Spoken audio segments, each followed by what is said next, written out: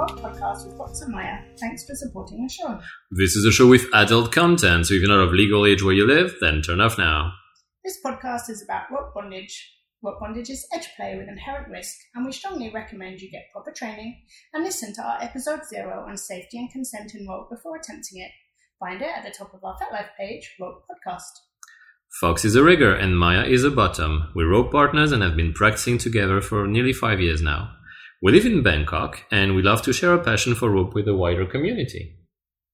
Today's episode is sponsored by Friction Live. Friction Live offers a variety of kink classes, mostly centered around rope and things you can do to complement your rope, which you can follow along with from the comfort of your own couch, kitchen, bed, wherever you like. You can attend the class live or view it recorded at your convenience. Check them out on frictionlive.ca. And today, Maya, we have a very special guest. We do. We're pleased to be talking to Violet Rain. Violet Rain is a Thai rope switch with an international background who now lives in the States. A thoughtful and experienced rope-focused kinkster, she visited Thailand recently and we had the pleasure to sit down with her and talk rope. Today she is joining us in the studio for a talk about her rope experiences. Rain, welcome to the podcast. Thank you. I'm really excited to be here. This is so much fun to meet the both of you here in Thailand, and I'm excited to get started. Yeah, it's going to be brilliant. So, Rain, what got you interested in rope in the first place? So I came to kink about July 2015, and I was excited to pretty much try everything, but mainly from a bottom's perspective, and that's another long story as to why. But essentially all the kinks that are involved at the time that I could see were, I just kind of went through the list of, okay, well, there's rope, there's needles, there's vital wands, there's bondage, let's just check them out, you know. And nice. So why did you come to it in the first place? We're interested in the long stories just as much as anything else. That sounded intriguing. There was a rope munch offered by someone who was teaching rope regularly for, weekly. And I came across it to learn more about it. And the first time I had rope on me, it was a single column tie, in a very casual setting with I pretty much was very unimpressed with how there wasn't anything to it at the time, not understanding what was going on. And then he took me to a partial suspension after that, and I had a really great time. And so I kind of continued exploring as to that. So it's quite the jump from one single column tie on your wrist to a partial suspension immediately after. You went for the two extremes there. Well, I kind of jumped through exactly what was going on at the time, but there was definitely a sense of safety, and there were a lot of people there, and I would say that I'm someone who's pretty much body aware, and if I needed to escape or run away, I was comfortable with communicating that, and so I didn't feel threatened, or unsafe, even though it was sort of my first time being in rope. And the partial suspension was like I had one foot on the mat. All right. And how have you developed the topping side of yourself then? Because you started as a bottom, you said. How did that grow and develop over time? I've been to a lot of rope bottoming. I've been to a lot of workshops as a rope bottom. So that's how some of your bottoming started. How did that develop, and how did you develop as a top over time? I would say that there was always some interest in topping, but there was definitely a huge jump in terms of technical skill that I didn't have the time or mental energy to place in. And at this time in my life, I feel like I have the room to do that. And so I have been wanting to spend more time topping. You have a lot more access to opportunities in the States in terms of development and learning. How have you developed your rope topping skills and your rope bottoming skills? I think a lot of it comes from observation, and the classes certainly do help in terms of rope bottoming.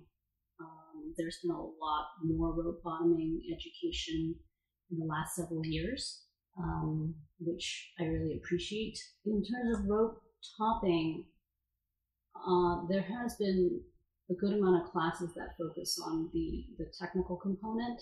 That's generally not as much of my interest, while it is important. So I would say in terms of development, it's really about me guiding where I want to go.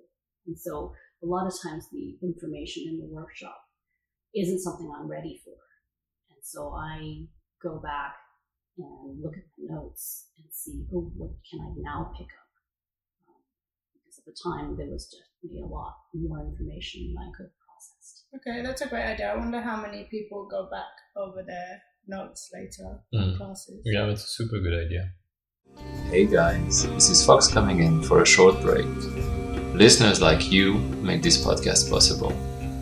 We want to continue making this podcast for you for a long time, and to do that, we need your support. Please go to ropepodcast.com to buy rope video lessons from experts, so we get a small commission on your purchase at no extra cost to you. In addition, a really great way to help us is donating on Patreon. A one-time amount or a monthly pledge that can be as little as the cost of your morning coffee makes a big difference to us. And you will gain cool perks like behind-the-scenes photos and the ability to vote on future podcast topics. Go support us on ropepodcast.com because you love rope too. You wrote an interesting essay on rope bottoming, power exchange, and some parallels to hiking. Can you tell us how the two are similar for you?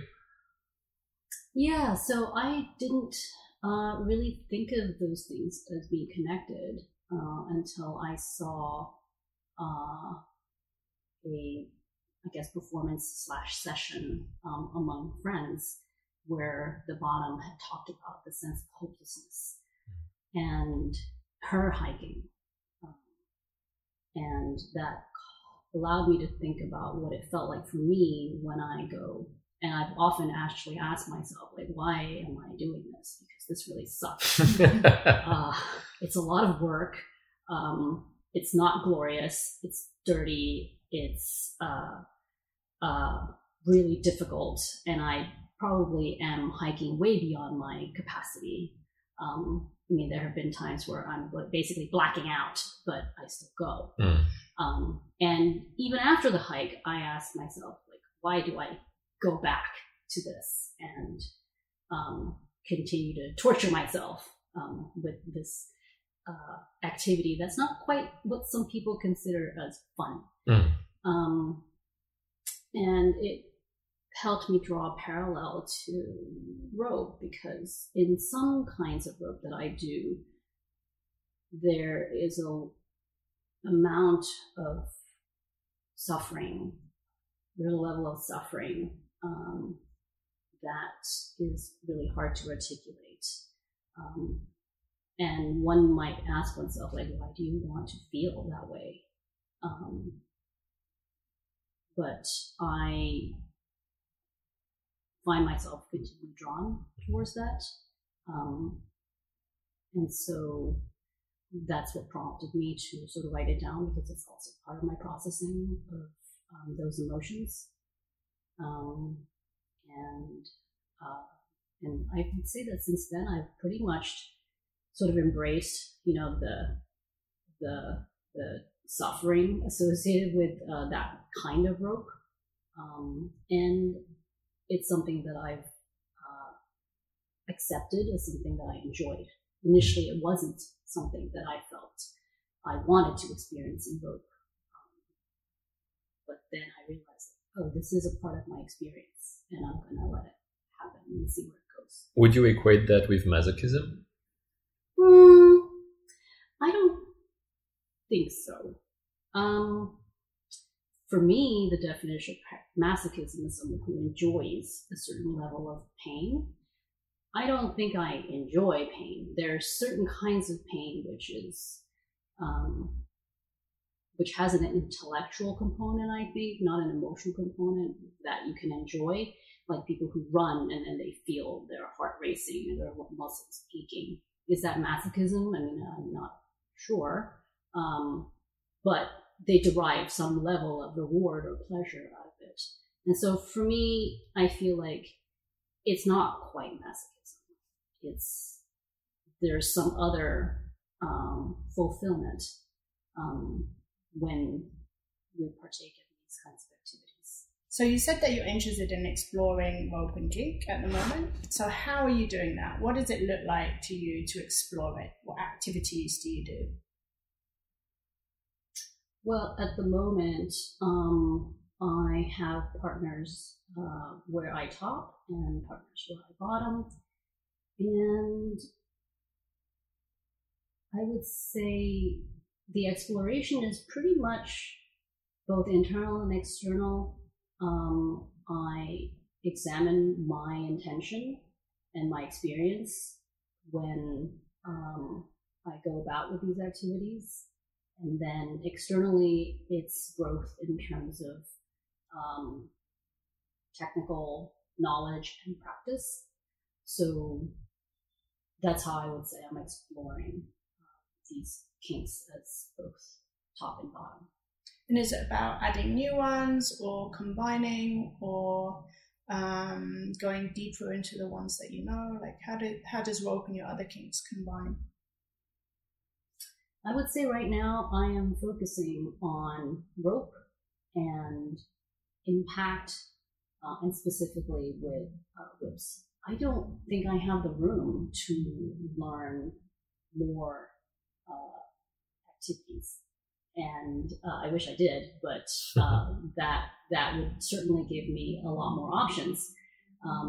But I think those two are essentially enough for me right now.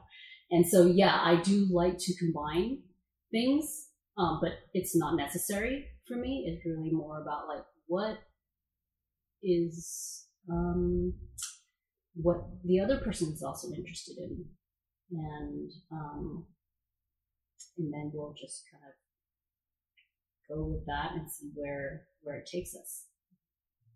What about power exchange? Is that something that is part of your rope practice? I would say there's always some level of rope or power exchange in rope. Obviously the person who is topping has control, and the person who's bottoming has relinquished some level of control. So there is an aspect of that. So yeah, there is always some level of power exchange, but then of course that has to be discussed as to how involved that is, because there are people that I have a power exchange relationship with, and that then factors into the play. And then there are people who I don't have that relationship with, and then how does that engage, during the play? And maybe it's just lab, maybe during lab there isn't that.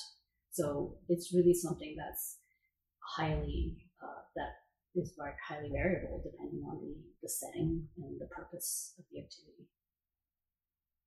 And you've tied with a number of people in a variety of cultures and places. So what kind of styles of rope are you most drawn to currently? And what are you looking to get or give from rope?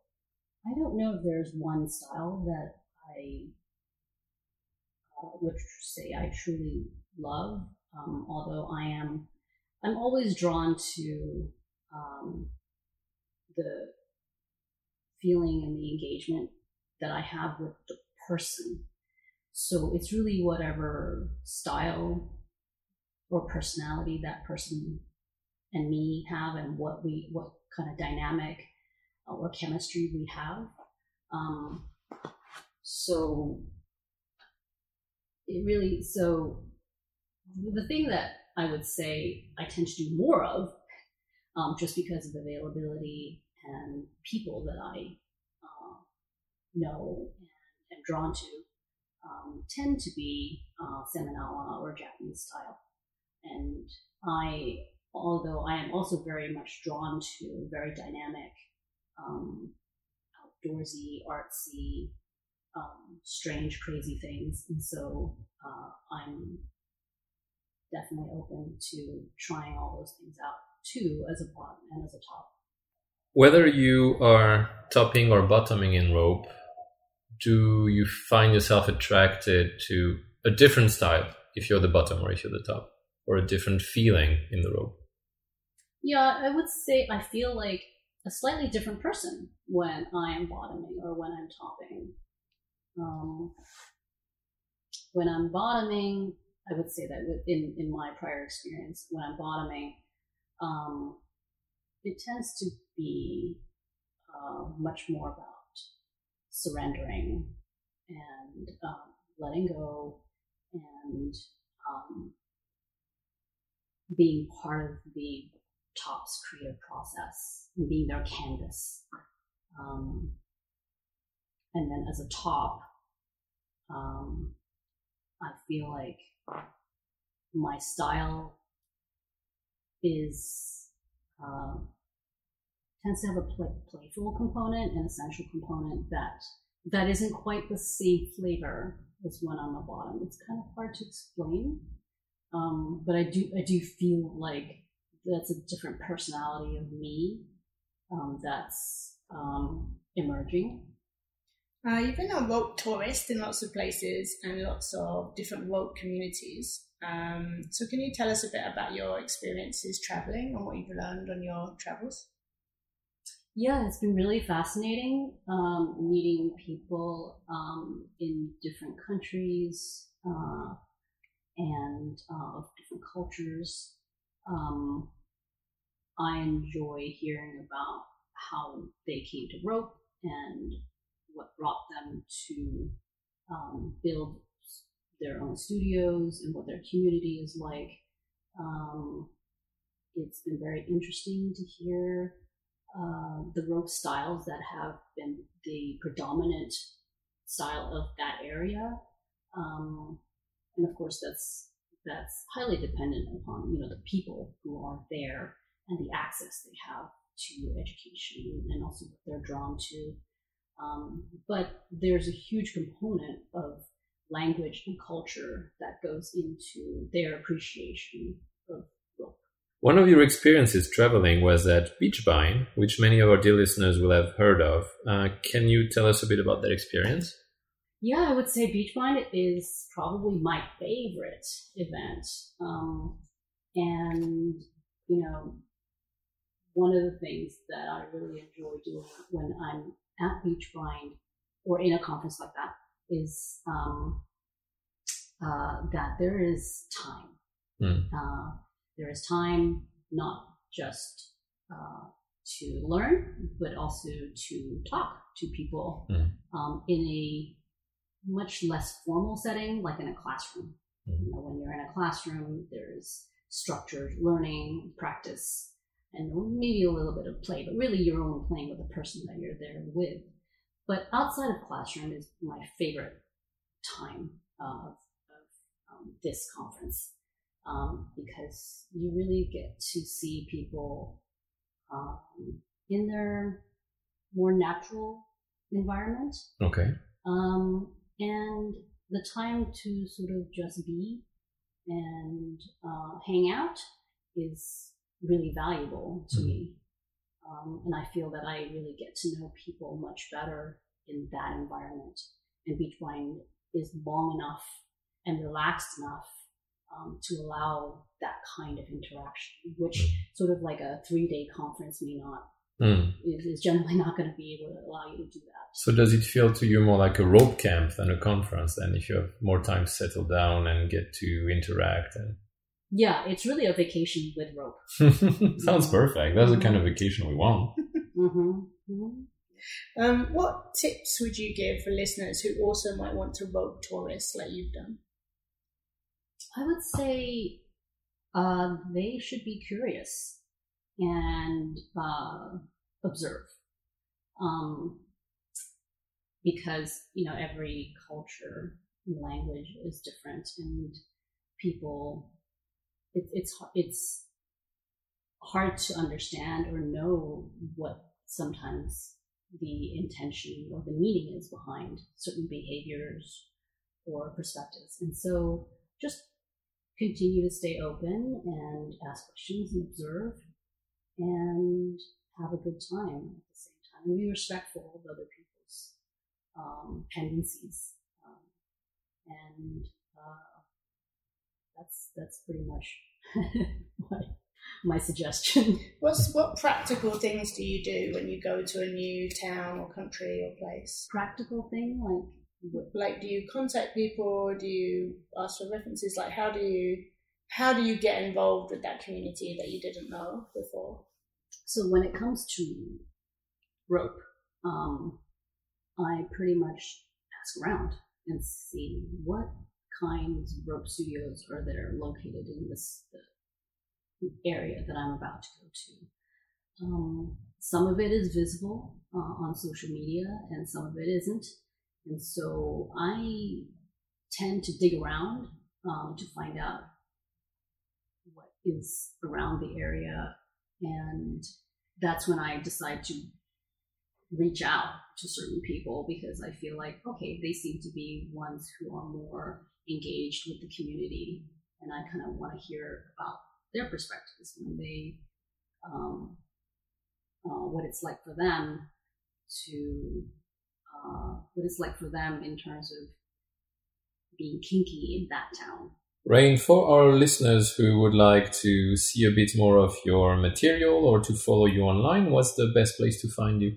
I would say look for me on FetLife under Violet Rain and send me a message if you have questions. And I may not always be on there, but I usually respond to thoughtful and respectful messages. So that's all from us today at the Rope Podcast. Don't forget to subscribe wherever you get your podcast from and come friend us on our FetLife page, Rope Podcast. If you have a question related to rope, we'd love to answer it in one of our future episodes. Drop us a message on FetLife. And if you like this podcast and would enjoy more episodes, find all the ways to support us on our website, ropepodcast.com. In particular, please consider supporting us directly on our Patreon page. Thanks for listening. And have fun tying.